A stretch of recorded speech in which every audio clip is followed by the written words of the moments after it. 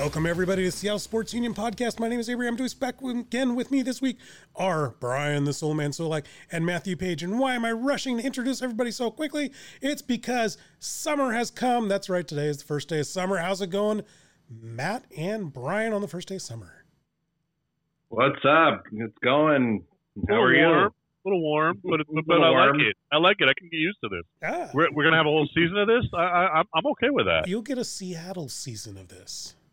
Oh, okay. So I'll get 2 weeks? Right. Okay. And then the onset of the cloud. Oh, in fact, all you have to do is wait until tomorrow where it's supposed to rain. So, Okay. So you get All a right. day and a half of this. Speaking of tomorrow, happy Father's Day to all you fathers out there, including you, Abe. Oh, thank you. I just had my Father's Day today. My son Vincent and I just we went out and we went to Bob's Burgers, by the way, in Everett. Nice. Oh, very good. And then Good burgers. and then we're up to just other shenanigans in chicanery. Hooliganism? Mostly. We hung out in Everett, so I believe hooliganism is one of the major tenets of the founding of Everett. It's one of our major exports. Oh, okay. In the city of Everett. That's what we're known for. What we're also known for in Everett is baseball, the Everett Aqua Sox. Not that we got to watch any this year, but Wednesday would have been the opening day, right? Last Wednesday? Yes, last week would have been the opening. Beginning, they would have been away. The first game was supposed to be this coming Monday. Actually, is the scheduled the first supposed game versus Vancouver. And we got the official announcement, if I'm correct. Northwest League definitely has suspended this year's operations, right?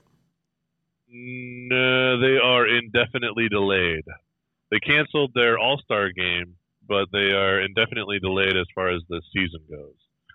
But chances are leaning towards no. And what about the league that the Bellingham Bells are in? West Coast. Yeah, West Coast League. They have officially closed for the season. They have officially called it. Okay. Yeah, I was going to say, I thought I saw that too.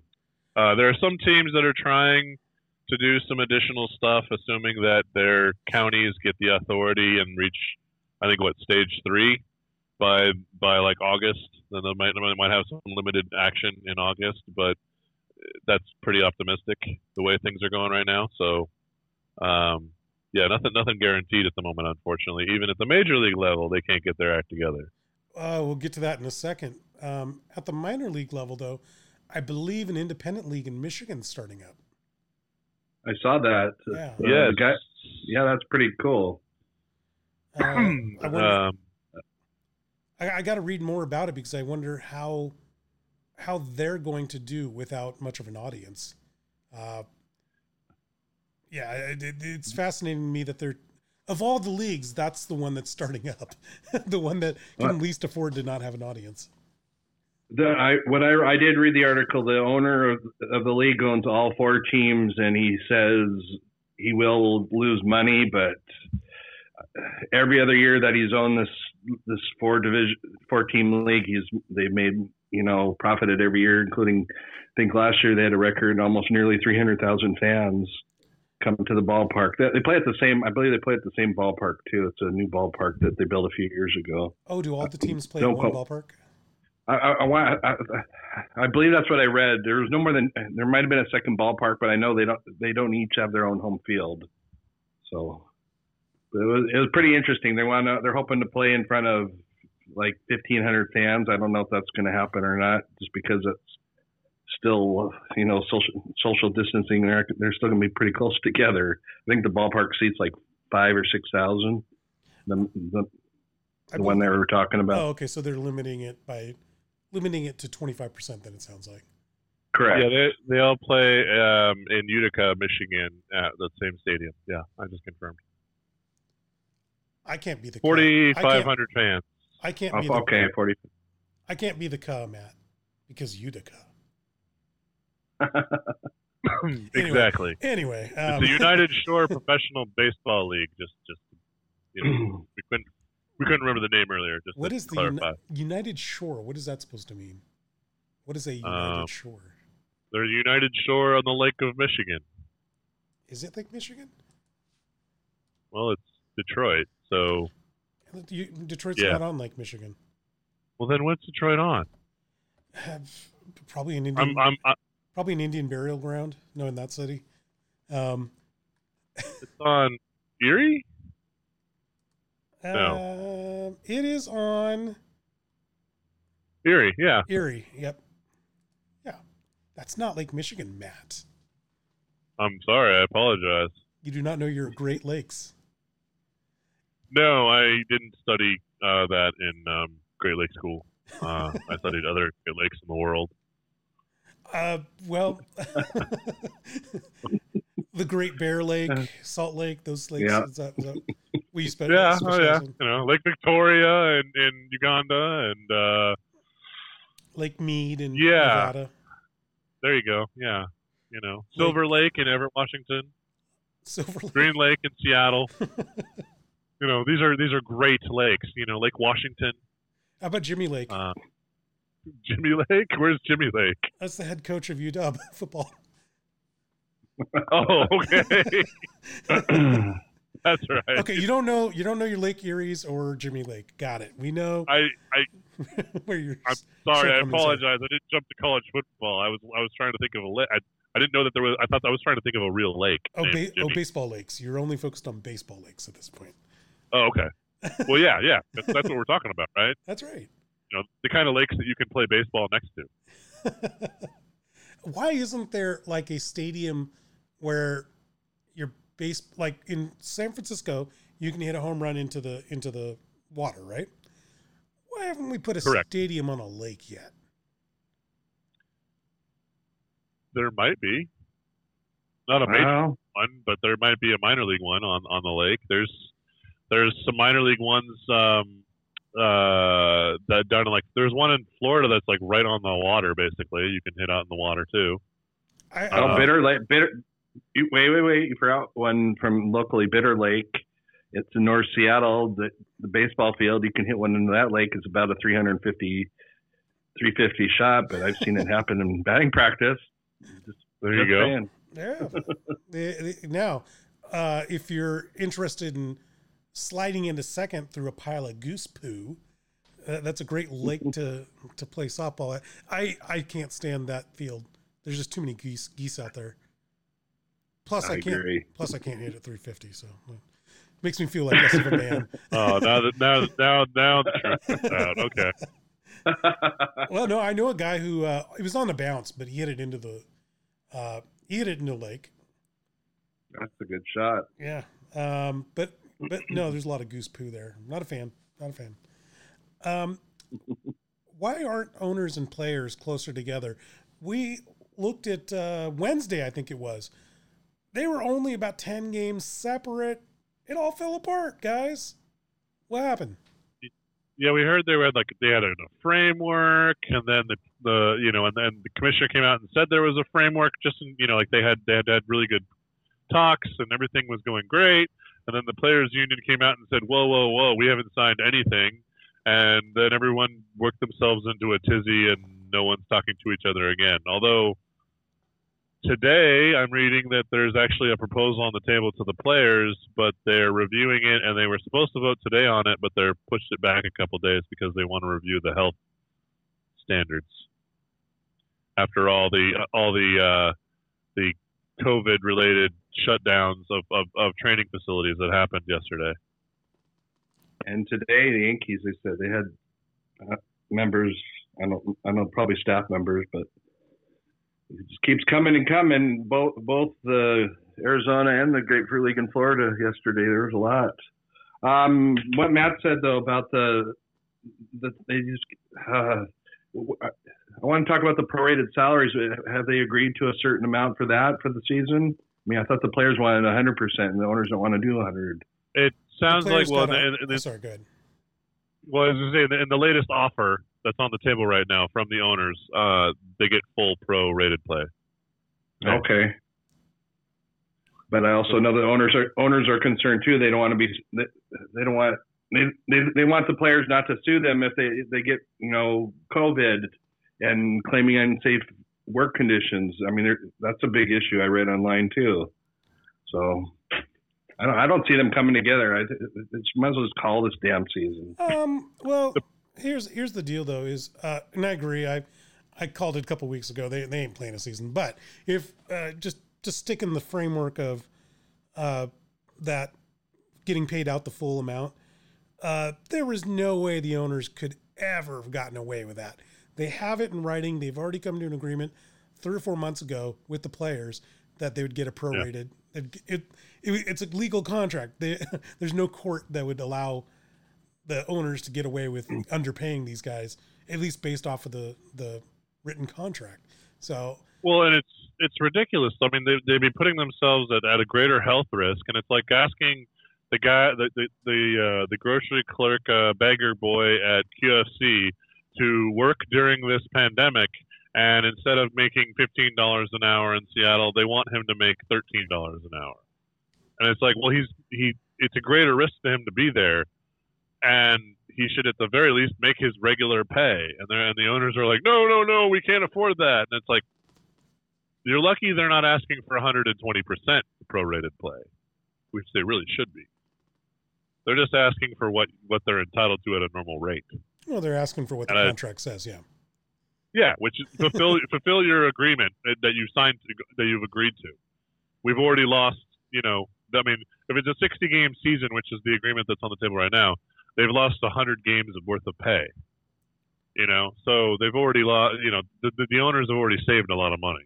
So, like, for the people who don't know, you mentioned quickly that there was something that was going on in Florida and Arizona. What exactly were you referring to? Oh, yesterday came out that Philadelphia Phillies organization, they had 2 or 3 members of the organization test positive for the COVID virus. Same thing with the Toronto Blue Jays. I heard today the Yankees had an issue. I think it was the San Francisco Giants. It was just a fan or somebody had it, but it scared them to where they shut down their facilities. I mean, it's slowly happening again and again. And I mean, I'll be surprised if Florida doesn't shut down again soon. I mean, you got these NBA players. Everybody's going to go down there and play. I mean, they just need to shut it down. The evidence is right there. Okay, so but I want to get back to what the actual issue is though. Because people have tested positive, you're saying that the Grapefruit League and the Cactus League facilities are closed. Is that correct? That is correct. MLB ordered shutdown of all. Yeah. I wanted to make sure that the audience out there knows that. They're currently undergoing an extensive cleaning. Yeah. Sterilization, basically. So what that means then to major league clubs, for example, I know the Yankees are doing this. They're going to have to train at their home facility when the state allows them to, because each state's a little bit different on how they do things. So yeah, no training facilities in Arizona or Florida for right now means exactly what you guys said. How is this thing going to start when, one team in California can't even allow players into the doors, into the clubhouse? Well, yeah. And I mean, yeah, they assume that, okay, they're holding off for a couple days. I think they'll probably vote on like Tuesday or Wednesday of this week, the union. Assume the players say yes, they vote yes, and say that they do that on Wednesday. They'd probably meet either Thursday or Friday and sign all the contracts and the paperwork or whatever. From that point on that Friday, which would be what, the 26th? Yeah, Friday the 26th of June. There's going to be about a month before we ever see any Major League Baseball games, because they want to spool up the facilities have to be cleaned, and they have to get the players there. Then they have to make sure they're all tested and everyone's good, and then they have to start. The pitchers have to start stretching out their arms. Players got to get back in shape and get ready and get in the flow again. They got to do some inter-squad games. or games against other teams if they can, and get tuned up and ready to go. So even if they agree to it on the 26th, we're looking at the end of July. We're looking at almost August before we see any games. Right on. Okay, so this is the point in the show where Abraham says he was right and everybody else was wrong. And I just want to say that I called it, that the first thing the GMs would do post-draft is find a way around the system to get an edge on signing free agents. Ha! Real quick, before we go into that, I think we should have a topic every week where Abraham called it, and that'll be the name of it. Just saying. No, it's gonna devolve into nothing but yelling at Matt about Dustin Ackley. I don't yell at you. I'm sorry. Get back to your topic. I point out your deficiencies in calling that one. You took it as yelling. But anyway, no, I knew this was going to happen, and I'm really hoping that they up the draft, the total quantity of drafted players for next season. It's supposed to go to 20? Yes. Okay. I'd like to see it back to 30, but I know they're trying to cut costs. But oh well, that's life. But I called it. That's the important thing. Hey, did you guys see where Tim Kirchin wrote an article about Ken Griffey Jr.? I briefly saw that, yes. Okay. Even if you haven't read it, I just want to ask you guys, what's the kid's legacy in Seattle? Well, he made Seattle a baseball town when it was normally just a Seahawk football, supersonic basketball. I mean, Mariners were a crap team for years, and we know they're a crap team again. But once Griffey came to town, he just number one pick in the draft right out of high school. His dad's a decent MLB player.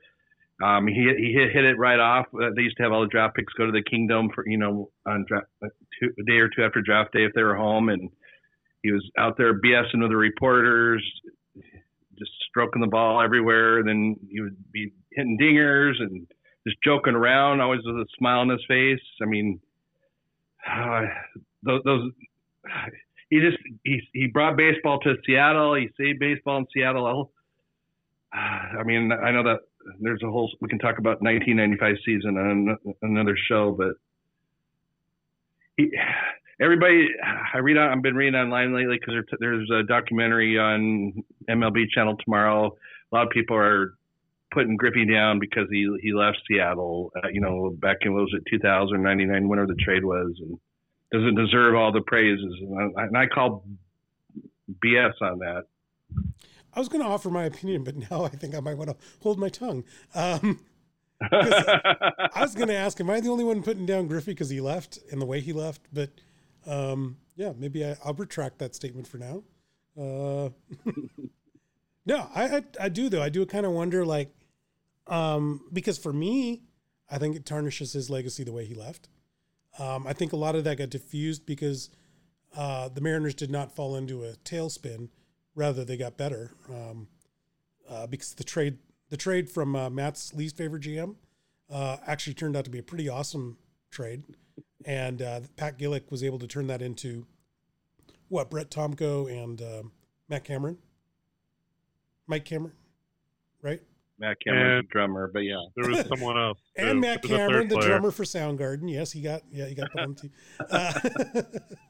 Was there a third guy, Matt? Yeah, there was a third guy, and I'm forgetting who it was. Antonio Perez. He's a shortstop. Yes, that's right. And Jake Meyer. There was another one. That's right. Yep. A minor leaguer. So I don't remember those guys, but definitely Tomko. Perez was supposed to be the future shortstop, and he never panned out. But Tomko was definitely solid, and Cameron was a great drummer and a center fielder. So that's Pokey Reese. Pokey Reese was who we asked for, and will forever be known as the guy who was untouchable. He was so good, they wouldn't even trade him for Ken Griffey Jr., who was the greatest player in the game at the time. Well, it sounds like we lucked out, and we didn't have to take Pokey Reese. Actually, we did later on when he was a free agent. Later on in his career, he was a Mariner. That's true. That's true. But I mean, I think that Cameron and Tomko led to more good play and wins than Reese. Oh yeah, Cameron was an amazing replacement. He played that outfield with with such character and such vitality. He was fun to watch, just like Griffey. But I want to say about it, Ken Griffey's legacy. I mean, it'll forever be that goofy grin. That he always approached baseball with that grin, and yeah, he started to lose that smile and with us, and he wanted out, and it was never going to be a smooth divorce. That's the thing, because he was the best player in the game. We were lucky to have him, and him leaving was always going to be a problem. It was always going to be not cool, and I don't know. He's done a lot for the club since, and he's come back, and everyone seems to have embraced him. So his impact is that goofy grin and that swing that will forever be the sweetest swing I've ever seen in my life, and probably ever will see. So why does Griffey get a free pass for wanting out of town, but everybody hates A-Rod? Because A-Rod lied. So? Well, he lied. Said that he would accept as long as we gave us as long as we offered a reasonable amount or whatever. He said he was going to stick around, and then $260 million got put on a piece of paper in front of him, and his eyes popped out, and he bailed on us pretty quickly. Well, that's not lying. Exactly. That's just new information being made available to you, and agreeing to the new terms. Maybe it's because he's also just kind of a jerk in real life, too. Is he? Didn't he save a kid in Boston from getting run over by a truck? I believe that. I demand proof. I want video evidence and at least 3 bystanders willing to testify in court that happened. Look, I'm not. Sounds like to me you're running his fan club, aren't you? No. Sounds like to me. I almost threw up when I watched the Super Bowl and him kissing Cameron Diaz. That made me sick to my stomach. No, Cameron Diaz was like trying to feed him something. Whatever it was sickening. It was. I didn't want to see that. They're both. I did not need to see it. It was gross. But it was bad. But no, I'm not the president of his fan club. But I am curious why Griffey gets a free pass and A-Rod is public enemy number 1. I couldn't tell you. It's a good question. It's also, Randy Johnson left under not too great terms as well too. But when he came back, he was embraced. Some players have a reputation, and some players are forgiven. I don't know. I honestly can't tell you. And A-Rod had an incredible career for us before he did leave, but he never established himself as part of the city, in my opinion. He came here, played his ball, went back home to Miami every year.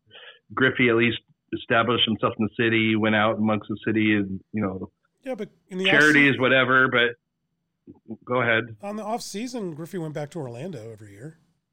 Well, part of the time, sure, but he also established. He's like a Russell Wilson, except not as exposed from what I've read, where he's visiting children's hospitals. Like I said, he has his own. He had a charity that he was quite involved in, from what I remember. I mean, social media wasn't that big back then. To expose him, but A-Rod was just all about himself. I think he's a cocky little son of a. Well, how do we know he wasn't involved in charities? Oh, maybe he was. Maybe back in Miami, he's involved in a charity, but he didn't give a about Seattle or the fans. That's how I see it. Yeah, but if he's taking care of people in his hometown, I mean that's not a thing to hate someone for, right? I mean, what does it matter where you do the charity as long as you're doing some good for humanity, right? I mean, does it matter if it's in Miami or Seattle? No, yes and no. For Seattle fans, it does. Well, you know what I think about Seattle fans. Anyway. They're better than Philly fans. Well, Philly fans eat horse poo in the middle of the road. So You guys know about that, right? From the Super Bowl. I don't remember. They're better than Cleveland Brown fans. Well, I have sympathy for the Cleveland Brown fans. They're basically the Charlie Brown of football, aren't they? They really are. Yeah. Every season, the Cleveland Browns fans get ready to kick that football, and then life just pulls that football away as they go up for the kick. But they keep doing it, which is odd. Why keep being a Browns fan? I don't get it. That you have a choice. Yeah. There's another team in your If I state. lived in Cleveland, if I lived in Cleveland, I'd be a Bengals fan or something else. I would just go, you know what? I'm not my team anymore. I'm done. Colts are one state over. Pittsburgh's one state over. I can easily change. The Browns can't change. They're going to keep being the Browns. Yeah. I mean, the Cleveland Browns, this is what life did to the Cleveland Browns. In correct me if I'm wrong, Solack, 86-ish? Ernest Biner goes for a touchdown, and all they had to do was run out the clock, but they go for touchdown fumbles, and the Broncos end up in the Super Bowl. That's the I remember that. You are correct on the year. I believe it was 86. Every year, something. It's just repeated punches to the gonads. Being a Cleveland Browns fan, every year they just keep lining up. Is this the line for me to get hit in my private parts? That's what the Browns fans do every year. But I have sympathy because as a Mariners fan, I'm sure. Yeah. Well, they get excited. Hey, we're gonna go. We got a high draft pick. We're gonna get ourselves a franchise quarterback this draft, and then Brady Quinn gets drafted. Did you guys ever see that one? Or Johnny Manziel. Right. Did you guys ever see that one Jersey Browns fan with a quarterback from like Tim Couch or something like that from 20 years ago, and then he puts a marker through one name and then adds the next name of a quarterback. With duct tape over it. It's like 15 names long. Yeah, funny. Oh my God, they haven't had a good quarterback since old Greenballs. Kozar? No, Greenballs. Well, no, Kozar. Testaverde was with the Jets. My bad. Kozar was the best. But actually, technically, he didn't play for these Browns. He played for the prior Browns, who are now the Ravens. Yeah, true. Oh, but my point was, Ken Griffey, why does he get a free pass? Because he brought baseball to Seattle. When you say baseball, that's my and the bottom line is he's probably top 10 best baseball player of all time, and he'll be on that top 10 for a very long time. And we were lucky to see him play and have him. Yeah. Saw a pretty neat article where the Mariners were they took all the baseball teams and compared them to European soccer teams, right? Who's the Manchester United of baseball? That would be the Yankees, right? Who's the this team? Who's the that team of? And they got down to the Mariners, and the guy they were interviewing basically wrote, well, if a team were as bad as the Mariners, they would have been relegated a long time ago. So there's pretty much, yeah. Relegation, of course, being the worst teams in European soccer, being sent down to the minor leagues. Yeah, so that's funny. It's true. So they'd be like they'd get sent down to like AAA, and like the Tacoma Rainiers would all of a sudden, if they had a great season, they'd come up. That's what happens at relegation. Just for clarification, and for people who don't know. But yeah, I agree with that. It makes sense. We've been bad for how many years now? 19. Okay, so last time we were in the playoffs, I guess 2002. 3? Or no, 01. The last time we had a 90-win season in 02 with Bob Melvin. Yeah, with Matt's least favorite manager, who apparently can't do anything right but just win apparently. Didn't we have a 90-win season under Wedge? Does that sound right? That sounds right, yeah. Okay. Before he told Zorazic to stick it?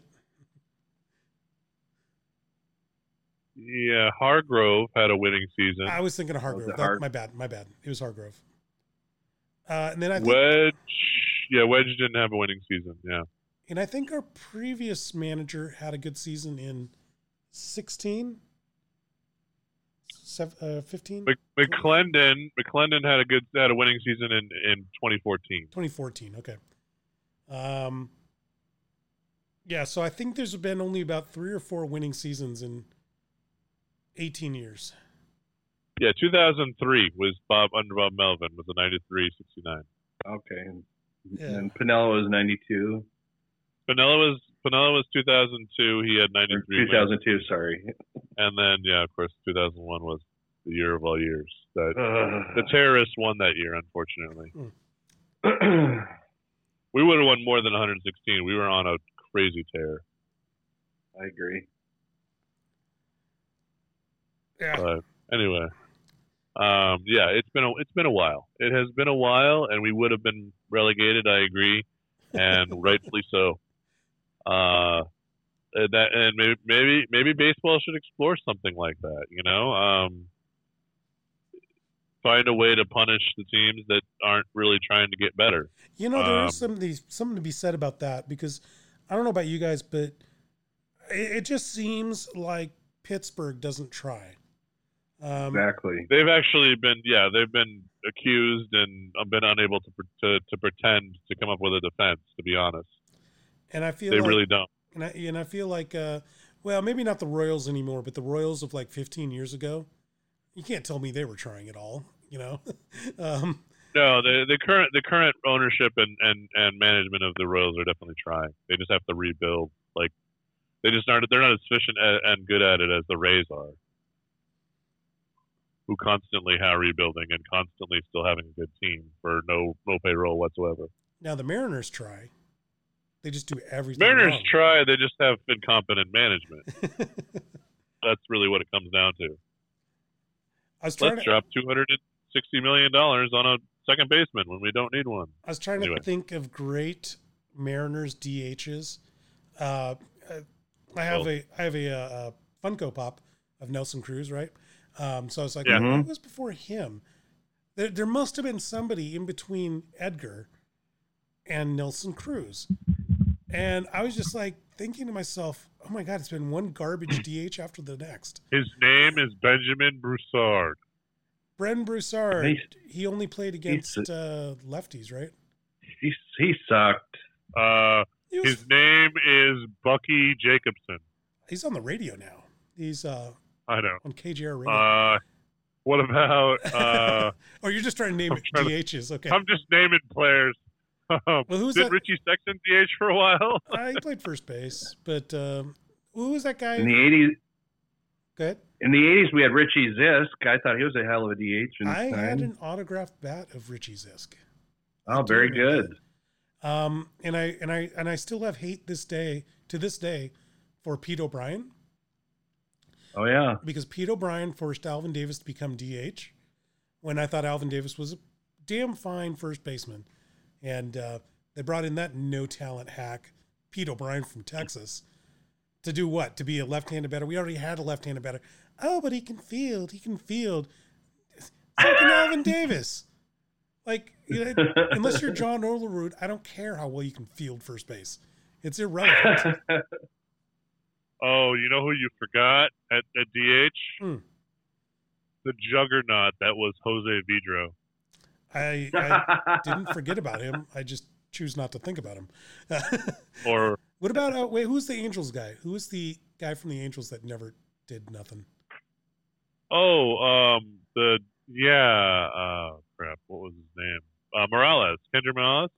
Yep. What about Scott Spezio? I still, oh God, Spezio.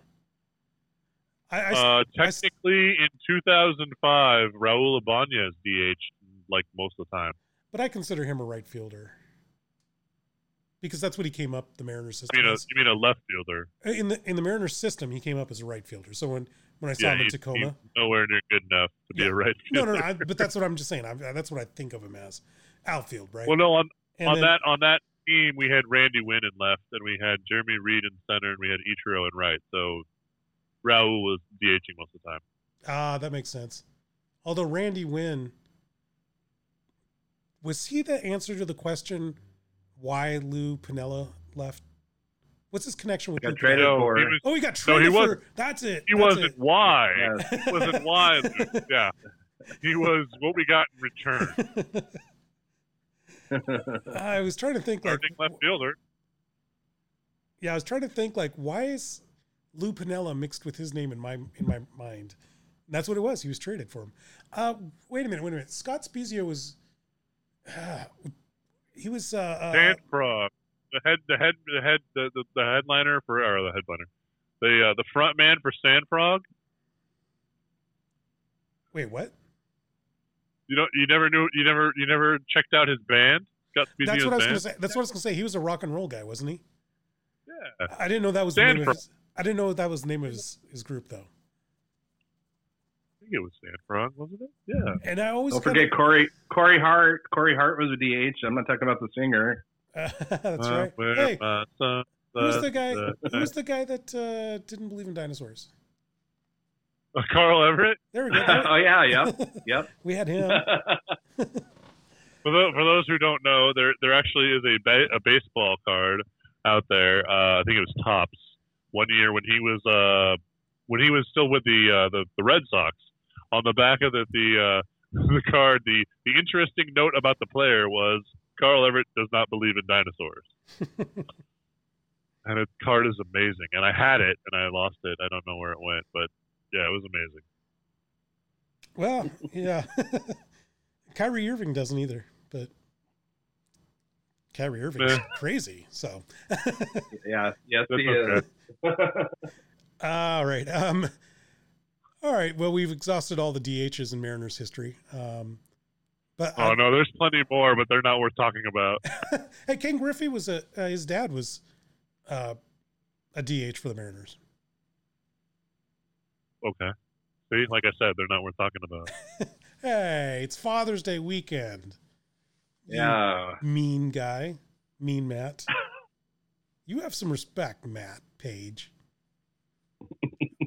And for those of you out there who are disgusted by his words, please leave a comment below. And Oh yeah, okay. we'll make sure Matt gets the comments.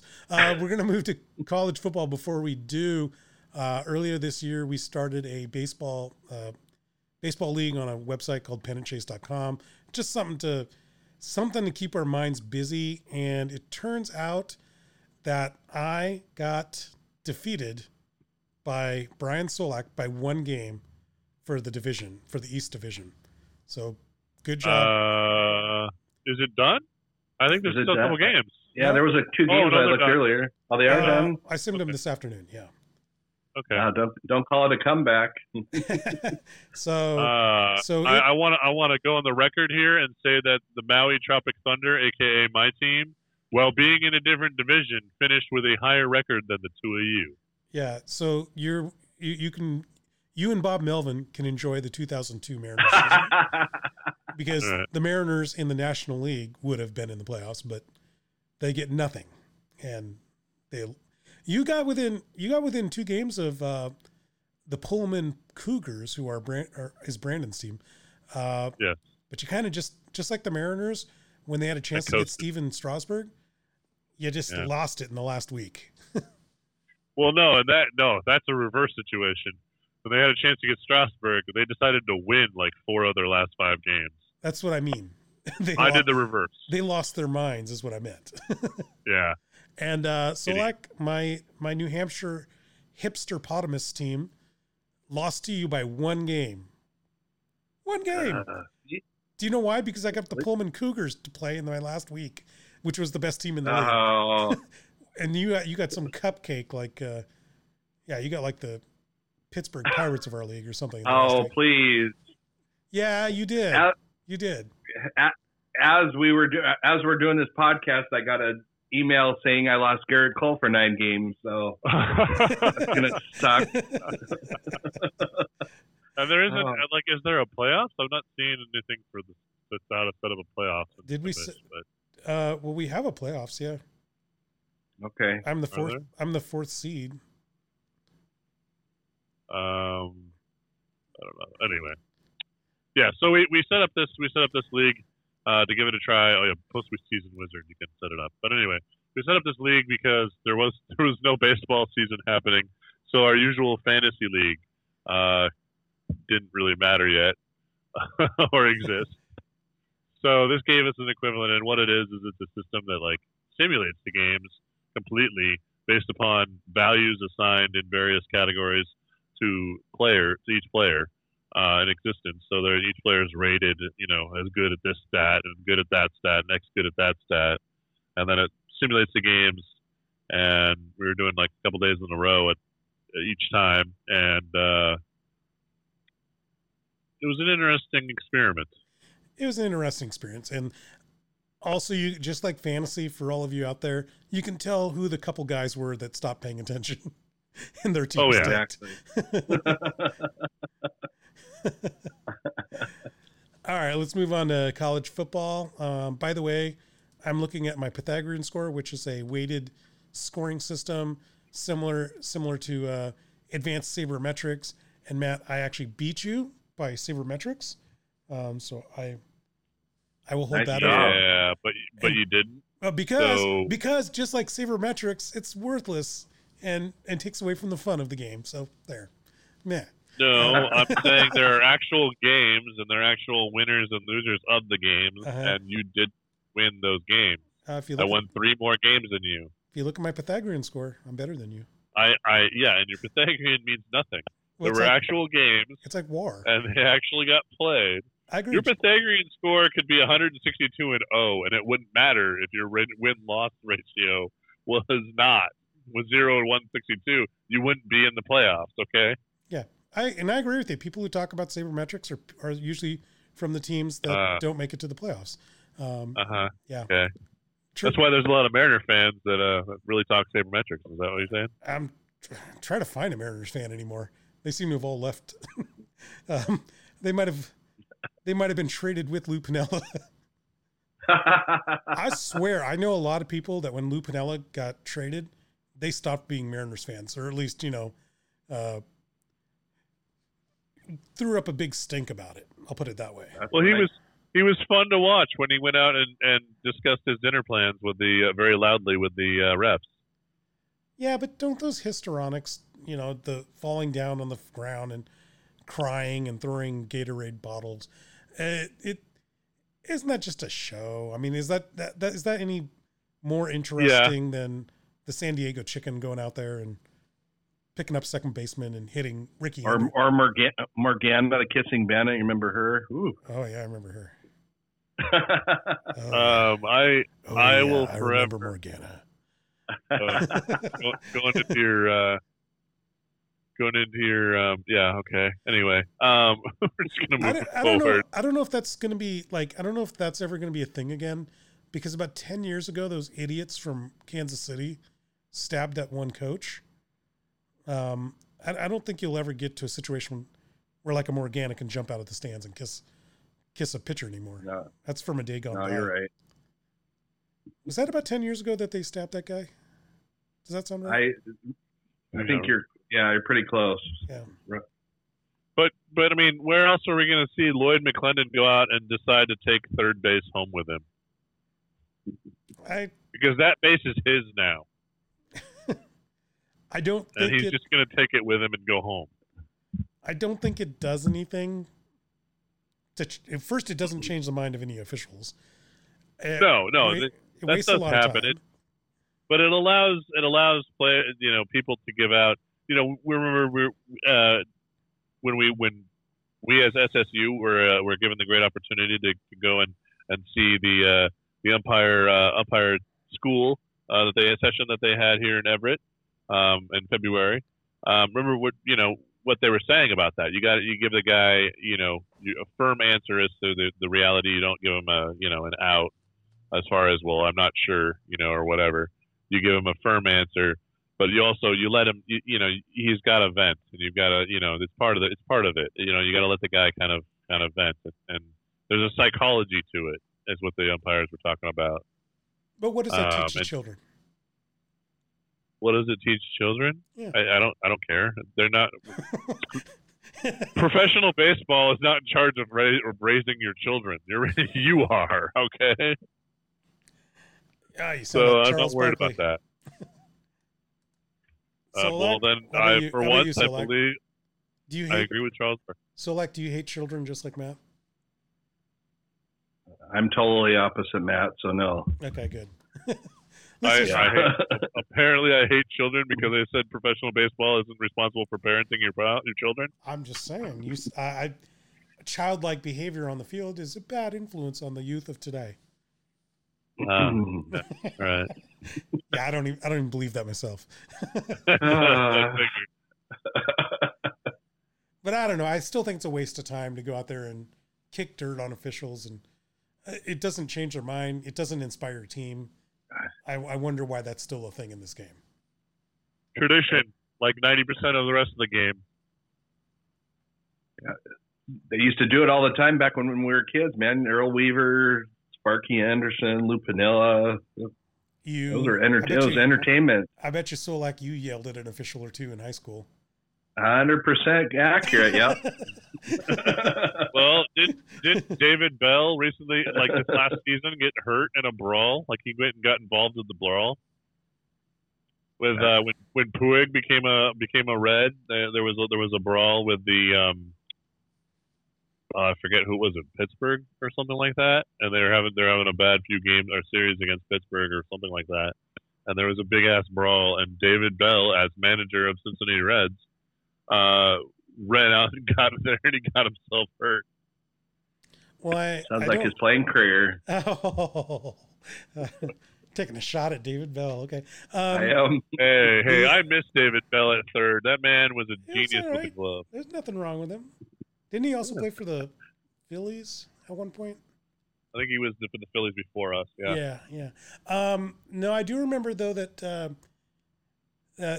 that vile villain Pedro Martinez from the Red Sox beat up an old man in Don Zimmer.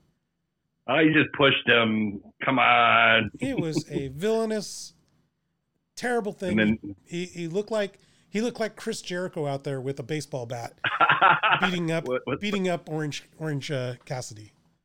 I'm gonna have to say Zimmer had it coming, but you know. What's the bat's name? Freddie or Fred or Frank or I forget. Jericho's bat. Did you see last Wednesday he was going after Pineapple Pete? I did. Yep. Anyway, no, yeah. The question I guess you'd have to ask Don Zimmer is why is a 60-year-old man charging the mound? Why would you do that? It's a very good question. Yeah. Against a guy who I think Pedro probably was around 30 at the time, so a guy half your age in his most peak physical form, and you're charging him, and you look like you just crawled out of a dive bar, Well, and I have to say this with all due respect, but I think, at least in my judgment, I think Pedro Martinez is at least slightly crazy. He's just one of those guys that's a little unstable, like you're not really sure, and that's what made him such a great and fearsome pitcher on the mound. But I don't know if I'd want to run into him. I don't know where you're getting slightly crazy from. Oh, yeah. No, he's slightly crazy. He had the crazy eyes. I'm taking your word. Oh, he had crazy eyes. Okay, crazy eyes. So it was Dave's. That's one of the symptoms. All right, Oakland A's pitcher Dave Stewart. Was he a mass murderer? Because if you looked at his eyes, he looked like a murderer. He looked like Gary Ridgway. But I don't know. I cannot say definitively one way or the other. I have not looked into the issue. You've never looked into the eyes of Dave Stewart? I can neither confirm nor deny if he's a mass murderer or not. Okay, well, what about Randy Johnson? All he did, he killed a bird. That's not killing people. That's not being crazy. To be fair, I think the bird committed suicide. The bird had no business being on the field. Yeah. Yeah. But no, I mean, let's go to our Red Sox correspondent, Brian Solack. Can you confirm or deny that Pedro Martinez was indeed crazy?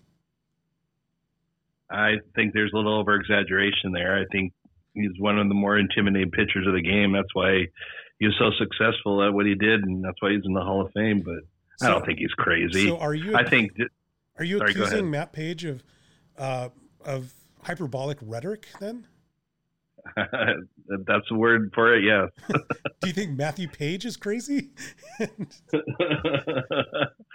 No, Matt's pretty mellow, but he might be a little bit more crazier than Pedro. But okay, we know you're good at lying, so let's just move on. Wow. I think Matt's all crazy.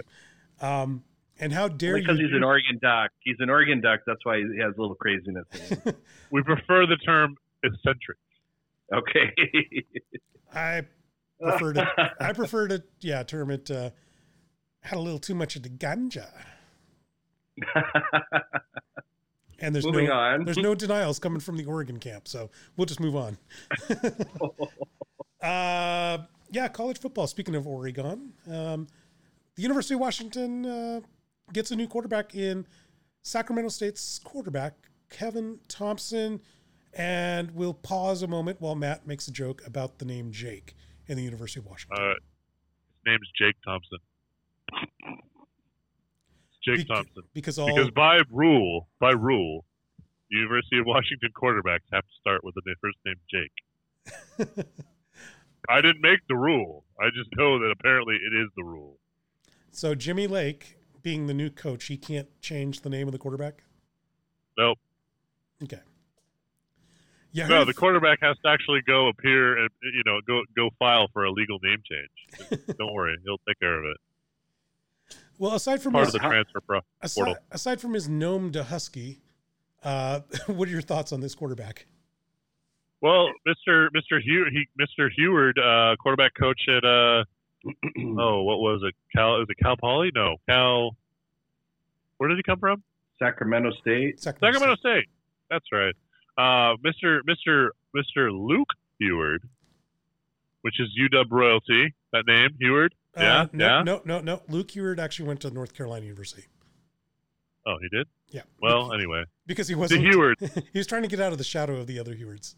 Well, the Hewards. That's right, because Damon and Brown. Yeah. Okay. Because the other two went to the NFL and he didn't. So. Yeah, he sucked. Well, Mr. Heward there of the name still strikes fear into UW opponents. I bet Mr. Solack's shivering there, trembling in his boots. He's is very, very high on him from Sacramento State, and so is who's the new head coach down there? It's the guy from Eastern, isn't it? Oh, Bo Baldwin, yeah. Bo Baldwin, yeah. They're both very high on this kid, they're both knowledgeable guys that should know their stuff, and that's a good indicator.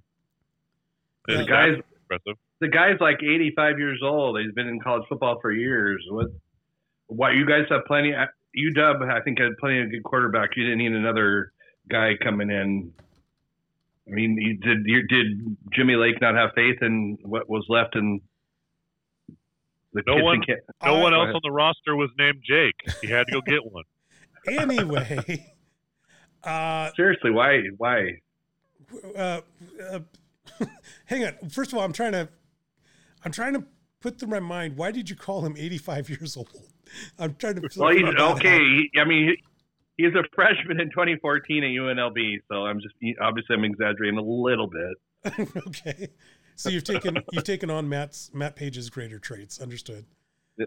Yeah. Okay, so he was a transfer from UNLV. So this would be his 6th year in college, is what you're saying. Yep. Okay.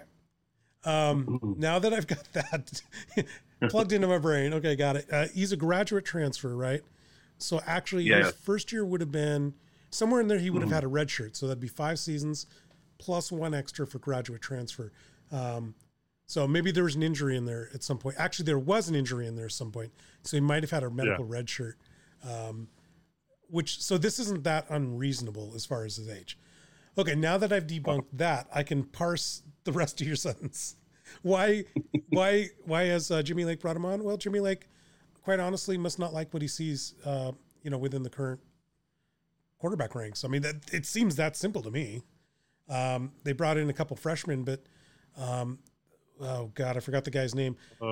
You had Jake Hayner, who got mad last year that he didn't get to start, so he went to some team in California, and then you had another guy go to UCLA. Who was supposed to be, that was your number 2 and number 3 quarterbacks last year, who would have been number 1 and number 2. So what you're looking at now is just a bunch of freshmen. Yeah. And my apologies. He did have a Jake available. It's actually a sophomore, Jacob Sermon. Yeah. And then so red shirt freshman Dylan Morris, and then incoming Ethan Garbers. Yeah. So you basically have a bunch of you got some young talent. You need someone with experience. Yeah. Fair enough. And Kevin Thompson did light up. He did light up the college ranks. So that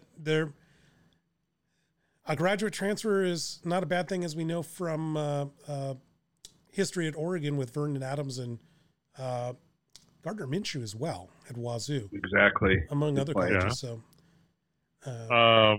And he's got some legs. He rushed for 619 yards and 12 rushing touchdowns. So he'll bring in an interesting dimension to that offense. One that team hasn't had for a while. Yeah. Not since Jake Locker. Yeah. And the only thing that I'm a little bit reticent about Solack is that because they brought in this guy, that means that the new offensive coordinator doesn't like the type of talent that is available to him either. Oh yeah. So it's not just a Jimmy Lake thing; it's also the coordinator. So it'll be fascinating to see what occurs. I mean, Thompson's from the Seattle area. The only question is, if we don't have a football season, what happens to his eligibility? What happens to everybody else's eligibility? That kind of thing. So, because you're going to get guys. Well, you're going to get guys who. I was going to say, you're going to get guys like you said, Jacob Sermon, who all of a sudden, goes from being the de facto number one. If we skip this season and he comes back next year, he might get buried by some of those freshmen that came up behind him. So, what's going to happen for the future quarterbacks of this team? Are they going to have enough scholarships to go around? Yeah, that's another one. You're going to have to let people go just based off of scholarships as well. So my question to you guys is, this seems like it's already the new normal, bringing in hired guns who would have been either graduate transfers or would have been backups like Jalen Hurts. Do you think that's good or bad for football, college football?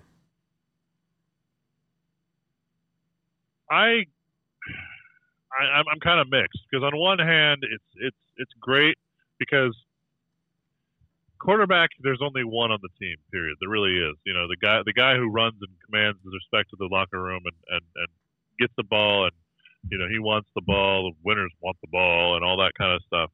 And so there isn't a chance for other players to really rotate in.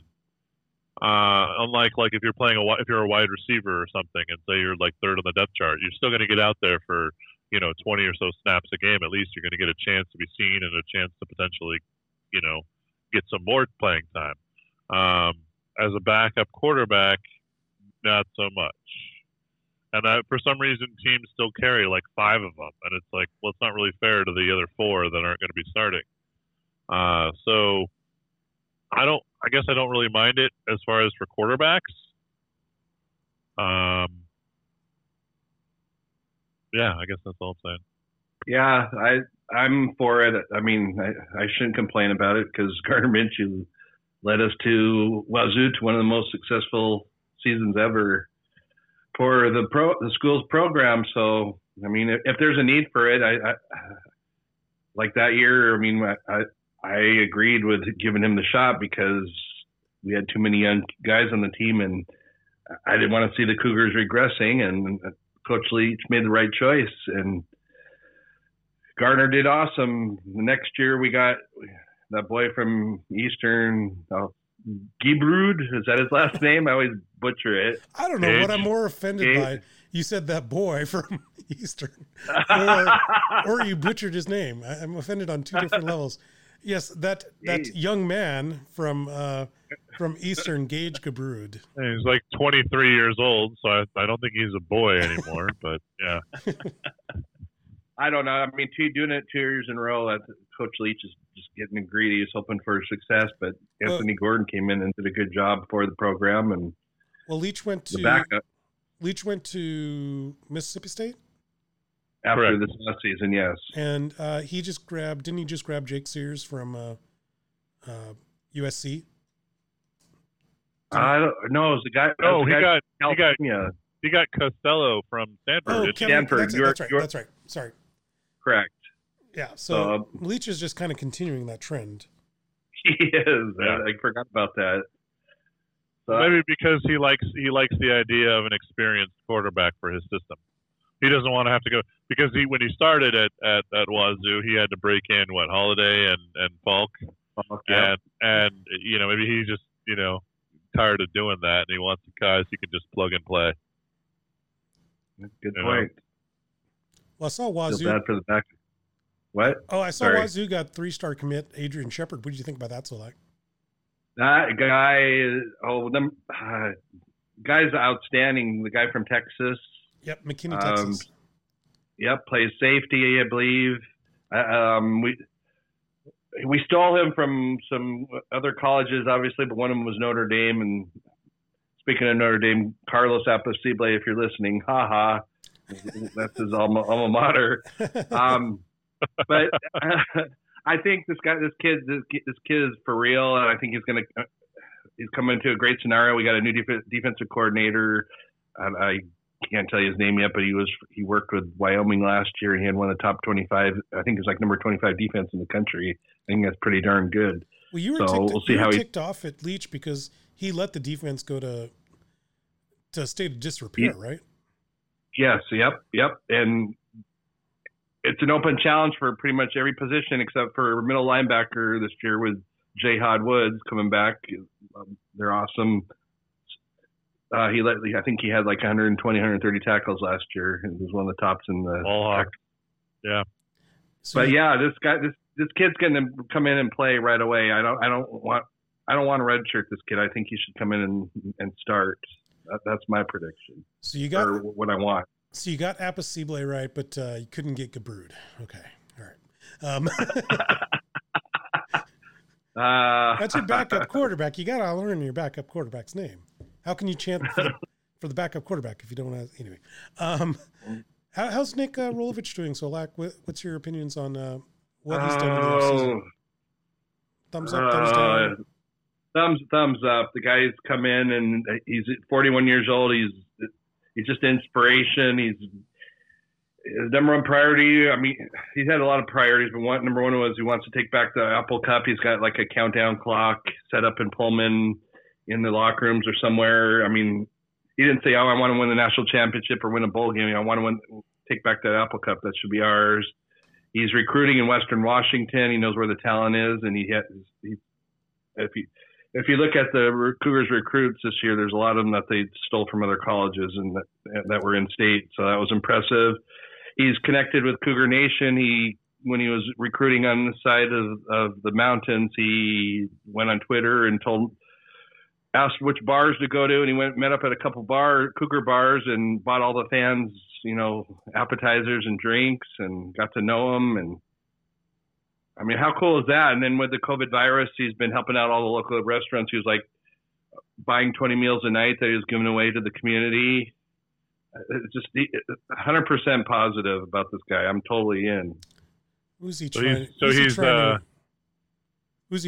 to get in good with the alumni, so that he doesn't get taken out by them and shown the door, Unlike Leach who didn't care. Leach was just there to do a job, and you either like how I do it or I don't care, I'll leave, Yep. Yeah.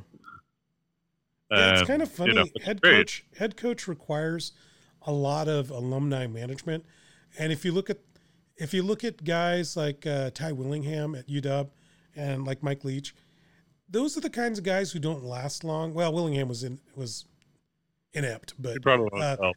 But he would have, had he even been like a 6-6 head coach, I think he would have got fired from UW because none of the alumni liked him. There was an alumni member who even said he'd give $1 million to the school if they fired Ty Willingham. Oh, wow. Yeah, there is definitely some politics involved with the job. Yep. You have to please keep some certain people happy. There's a way of going about it that is crucial to keep the job. Unless you get to the point where you're winning national championships like, Nick Saban, at which point they don't care, what you do. When you put on your pants in the morning, you still win national championships. So I don't know. Oh God, what's his name? Who's the old Wazoo coach that was found with a hooker in Florida? Mike Price. Mike Price. Yeah, that was a setup. I was about to ask, do you think there were some alumni that did not want him there? Oh yeah, no, it was absolutely. He wasn't a good old boy. He didn't fit in their culture, and the people were panning the signing from the get go, and the good old boy network set up the fake stripper, and meanwhile, if that happened today with Nick Saban, they'd just laugh about it, and the cop would, they wouldn't be reported. People would just put it under the table, slide it under the doormat, I'm gonna have to correct you. I don't think it was a fake stripper. Okay, it was a real stripper, but my point is, it was a fake situation. How about that? Well, let's go to the Wazoo fan and see what he thinks. Were you happy that Price got caught with a stripper in a hotel? No, I mean, I was sad to see him leave, but I was happy that he was going to an elite program in Alabama. And when I first heard it, I said, saying so, I was quite upset about it, to be honest. When I first heard it, I'm like, that sounds about right. That sounds like something they would do down in the South. But I didn't think he was set up, but Matt makes a good case, so I'm starting to go that way. Who's the guy who coached Arkansas and his mistress fell off his motorcycle? Is that Nolan Richardson? No. Was that after Nolan Richardson? Petrino. Oh, Petrino. That's right. Football. Yeah. You're talking. Sorry. Yeah. So sometimes things just happen to you, like your mistress falling off a motorcycle. And sometimes you just end up in a hotel, with a stripper. So sometimes it just happens. It may not be conspiracy at all. You can't even control it. I mean, like, you're just walking down the street, and all of a sudden you're in a hotel room with a stripper, happened to me before. She's knocking at the door, and it just happens. Like, maybe somebody at that hotel in the room next door dialed 1-800-stripper, and she just showed up at the wrong door. And she's like, "Did you order a stripper?" And he's like, "Honey, did we order a stripper?" And she ended up in there. Like, happens. I didn't know that Alabama had those kind of, easy access stripper lines. It was Pensacola, Florida. He was caught in. Oh, okay. Well, the South in general, I don't think we have those kind of lines up here in Seattle. At least I'm not familiar with them. Oh no, we don't. We don't, like, our strip clubs they're not good. Okay. They're your Oregon, University of Oregon, the one that graduates a lot of strippers. They do a better job as strippers down there. Okay. Especially in Portland, I hear. Yeah. Are you accusing our cheerleading squad of being a grooming operation for future strippers? If you are, I can't comment on that. Okay. There you go. So how is Nick Rolovich doing? 100%. I'm doing a great job. Guys. Yeah, I think we came to the conclusion he's a good guy. Yeah. Great hire. The program's still going to be fun to watch.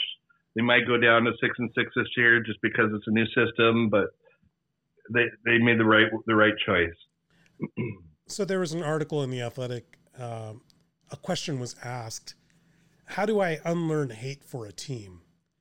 And I started reading it, but I couldn't finish it because I thought to myself, what a bad premise. Am I wrong in that there's no reason to unhate a team? Yeah, why would I want to stop hating the Yankees? I mean, there's no good reason to like them. And I'm comfortable with my hate. I'm okay with it. I did read that article, and I think I kind of have that same situation about the person who was.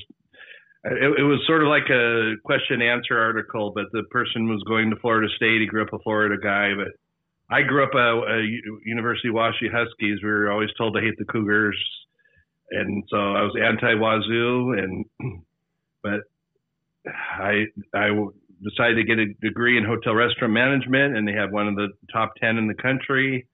And yes, it was Wazoo, but I set aside my differences and went over there and finished out my degree and ended up, I was still rooting for the Huskies at that time, but I became a Coug, and eventually I started adopting the Coug tradition, and especially with the fact that UW kind of ruined it for me with Barbara Hedges and Rick Neuheisel's issues.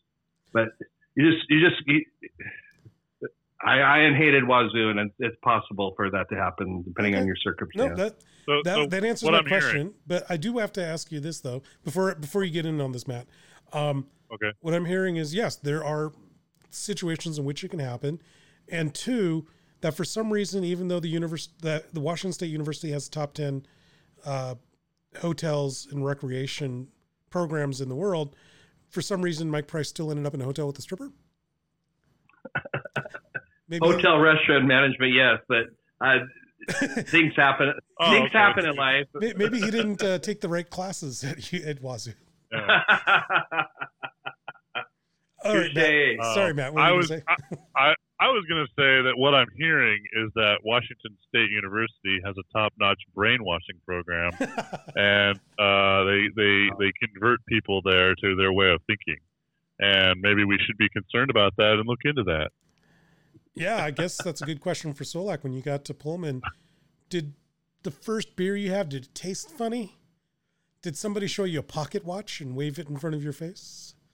Do you half remember dreams or situations where you were, in a room where they were telling you that, repeating the phrase that Wazoo is the best and UW sucks?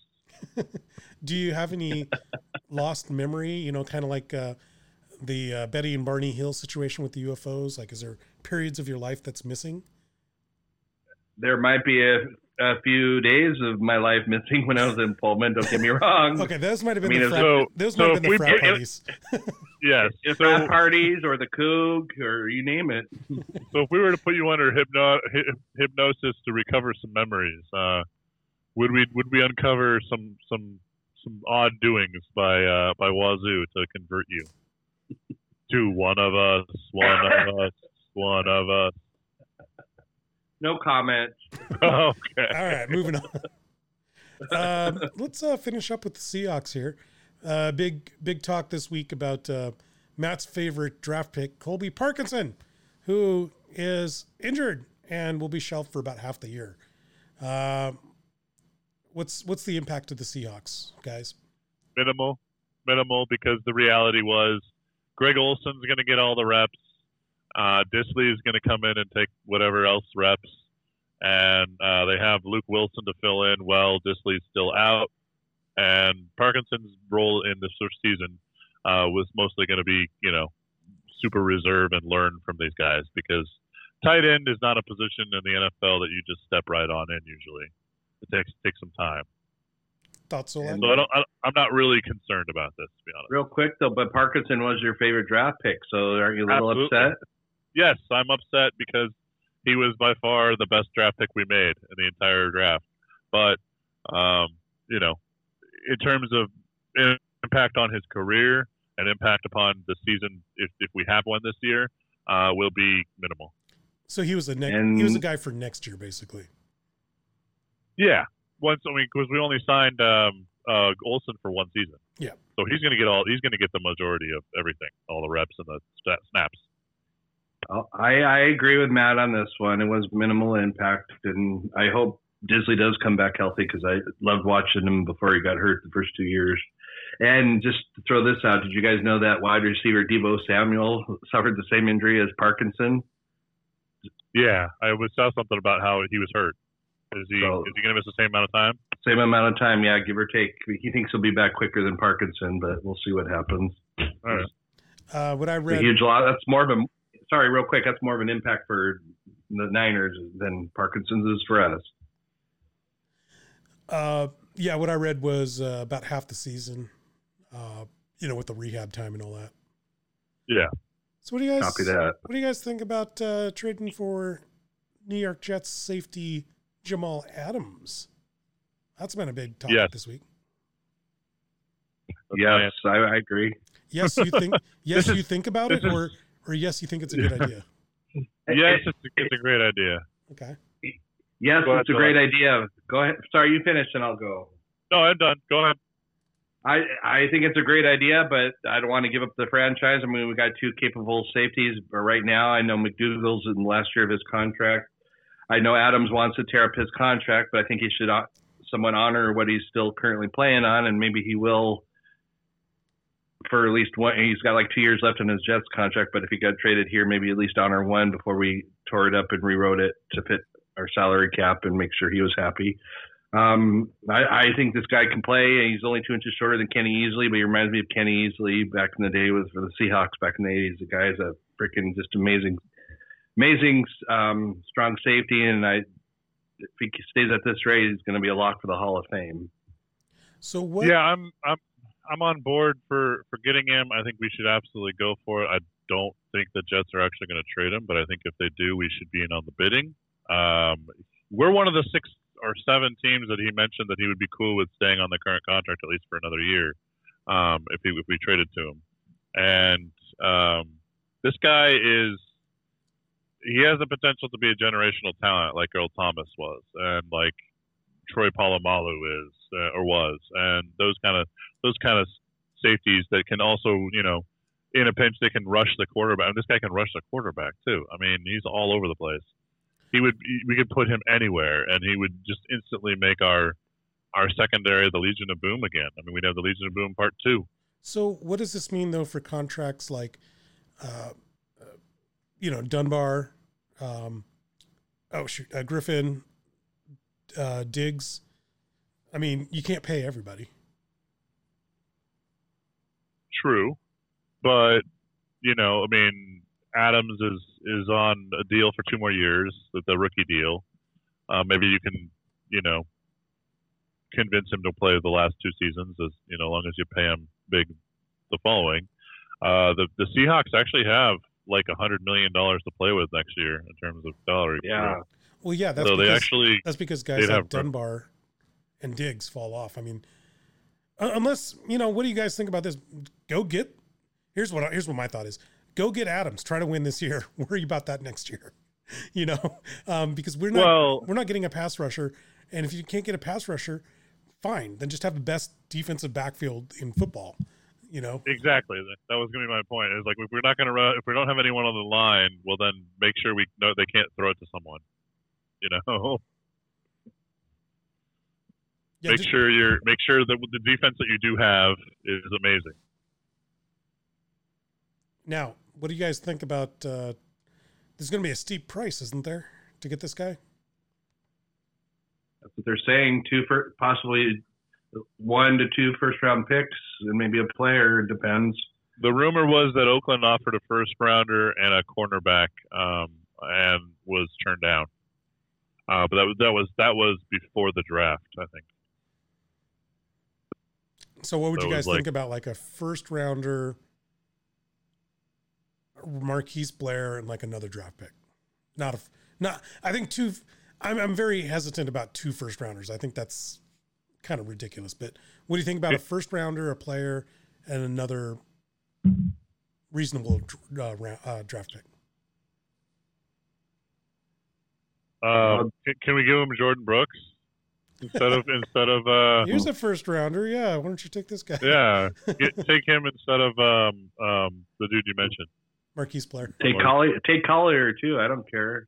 Yeah, that's 2 first rounders. Yeah, take those, and then we'll actually throw in a first round pick on top of that. How about Rashad Penny? You can have 3 first there round you go. picks. 3 first rounders, and then we'll throw in on top of that an actual first round pick for next year. So you'll get 4 first round picks for your team. What a deal! I think dude. Why? How could you turn that down? Well, yeah. Speaking of Marquise Blair, what does that mean for him if he's pushed out? Is this a situation where you start looking to deal him, or you start where you just tell him, you know what, kid, you better get better, or else you're going to be on the you're going to be on the streets. I don't think they're going to push him out. I still think they see a lot in him. It's more like get rid of, if they make this trade, get rid of McDougal. You can cut some money there for this year and to help fit in Adams or whoever. See, but I still think they're high in Marquise Blair. They're going to give him a chance. Oh yeah. See, I would rather. Yeah, I think I'd rather keep McDougal because while I don't think he's a great player, I think he's average. And like, I don't know if Marquise Blair is even average.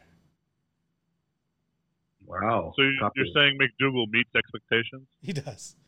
And he can play both safety positions. He's capable of doing both. But the reality is what's his cap hit for this year? Yeah, that's a good point. Because it's over $5 million. Because Blair would cost you nothing to keep him. Because Blair would cost you nothing, and McDougal, the cap hit for 2020 is $5.4 million. So money. That would free up quite a bit of money. Maybe they could then go and buy, I don't know, Griffin or Clowney if Clowney decides to collapse and just take a 1-year deal. It would. I mean, yeah, it would cost us a lot of picks to get Mr. Adams, but if we got him and we cut McDougal in reaction, we would then be able to afford some pass rush. Then you go all in on this season. Yeah. And you bring in Kaepernick to be our backup quarterback.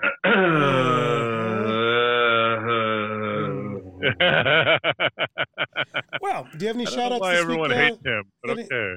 No, okay, we'll talk about it. Fine. I'm going to forget the whole politics thing. I do not want a quarterback that hasn't played in 3 years. That's all there is to it. Do you call what Geno Smith's been doing playing? He knows the playbook, and we know basically what he can do. But he hasn't been playing. But he's been by your own definition. He has been practicing with the team. He's been on a team for the last 3 years.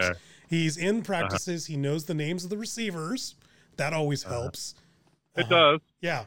So he is at the bar after the game. Yeah, he is a known quantity. Kaepernick's an unknown quantity. I disagree on the unknown quantity. Mm-hmm. I think we know exactly what he is and what he brings to the table, and I honestly think we do. I think there is no other option out there if you want to be serious about a backup quarterback for Mr. Wilson. If Russell Wilson misses more than 2 games to injury, the season's lost. Okay. He is not a known quantity. He has not played at a good level. He's not played at. Let me finish. He's not played at a good level in 5 years. So he's an unknown quantity to me, and that's being generous. Solack, you have not weighed in. Please weigh in. I don't want to call, and I'm not going to get in the political BS.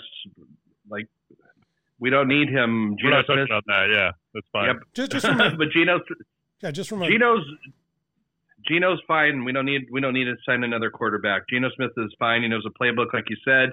He doesn't get any reps in games, but we don't need him because Russell Wilson. We've talked about many times this in our last podcast that if Wilson goes down, we're screwed no matter what. So Kaepernick's not going to make this team better. It's not worth it. No. See, the thing is Kaepernick is the only backup quarterback that would allow us to have a reasonable shot at still making the playoffs if Russell goes down in like week 2 or something like that. Based off of his season where he got replaced by Blake Bortles, I don't see how that's accurate. I disagree too. That was a pot shot season on him. I don't think. It wasn't Blake Bortles. It was Blaine Gabbert. They're the same guy. They're the same guy. They're kind of are, yeah. But no, The man has proven when he has good coaching, he can play at an elite level in this league. And for some reason, everyone is just absolutely just so poor on him and so low on him, and I don't understand it. And I have to admit I have a bias. When he came up for drafting back in the day, I used to watch him at Nevada play and at college, and I wanted the Seahawks to draft him like nobody's business. but they didn't. So, I'm biased. If you look at his stats, though, I mean, if you look at his stats, he had 2 good seasons. The rest of the seasons were very awful, and I don't agree with your basic premise. But I think we'll just have to stop it there. When did Jim Harbaugh leave? What does that matter? I mean, you still should be a good quarterback. You should still be a good quarterback regardless of who your head coach is. I mean, just because, yes, the answer is yes to that, Matt. Phillip Rivers is still a good quarterback, even though he's had many coaches. You know, that's the difference between a mediocre quarterback and a good quarterback is, you know, can you thrive in any system, or, you know, is it required to have great talent around you at all points in time? If you require this is your argument about Garoppolo. Is the only reason why anybody likes this guy is because he has great talent around him, and you're very certain, and I agree with you on this one, that Garoppolo is going to suck when he doesn't have talent around him, and I feel that's the same way with Kaepernick. Okay, well, I'm just going to say one last thing. I think honestly, right now, there's no point of even carrying Geno Smith on the roster. Why don't we just put another I don't know, defensive lineman on the roster? Because if Russell gets hurt, our season's over. Well, you still have to. If you're not going to be serious about carrying a quality of my God, you keep using that word serious. There's no point in even carrying it. You can be serious about carrying a backup quarterback, Matt. They are serious about it. The fact is, your Kaepernick guy didn't want to take a backup contract. He didn't want it. That's true. He did. So that's true. Yeah. So Solack, you were going to say something. I interrupted you. I was just gonna. That's fine. I was just gonna say, if Joe Flacco was still a free agent, I'd take him over Colin Kaepernick. I think Joe Flacco would come in and be a decent backup quarterback, better than Colin Kaepernick. But where did he wind up again? The Jets. Oh, that's right. Okay. Like he's won a Super Bowl ring and with the Ravens. I mean, he's been at decent stats over the years. I put him in the same category. I put him in the same category as Kaepernick. Then, yeah. You put a good team around him, he'll be okay. But correct. No, I don't think. And we saw it from Flacco. When the talent starts dissipating, he doesn't do as well. Like in Denver. Ooh. Yeah, he wasn't capable of putting the team on his back and carrying them. Yeah. All right, you got any call-outs this week, Solack? I do want to say congratulations to Seattle University Redhawk. He was a JUCO transfer, Brandon Jackson, who signed a non-free agent contract with the Chicago White Sox. So, woohoo! Nice. Yeah, very exciting. Now we just need a season to watch him. Exactly. That'd be useful. Yeah. What about a Father's Day call out there? I know you did it at the top of the show, but anybody special, like your own father, you might want to? Oh, yeah, I do want to say Happy Father's Day to my father. We're hopefully going to go down there tomorrow and be able to see him. And great inspiration, great part of my life, great role model. So I've been very blessed. So happy awesome. Father's Day. Awesome. And I want to say Happy Father's Day to my dad, who just moved to Fresno. Not based off of any great desire to be in Fresno, but he did recently move. So here's to you, Dad. Right on. Does Matt like? And I guess I will bow to peer pressure, and I will also begrudgingly. No, I'm kidding. Let me give a shout out my dad. My dad is a very important, big influence on me, and a wonderful human being, and I'm just thankful to have had the honor to know him in my life and have him in my life. Sure. Happy Father's Day. Oh man, after that shout out, I almost like Matt again. Almost. Well, thank you everybody for give it 5 minutes. It will fade. Thank you everybody for listening to our show. Check us out at Seattle Sports Union for all our great articles as well. Check us out here on Podbean and on iTunes for all our great podcasts as well. Check us out on Facebook. Like us on Facebook, in fact. And check out all our great tweets at Seattle Sports U on Twitter. See you guys later. Bye.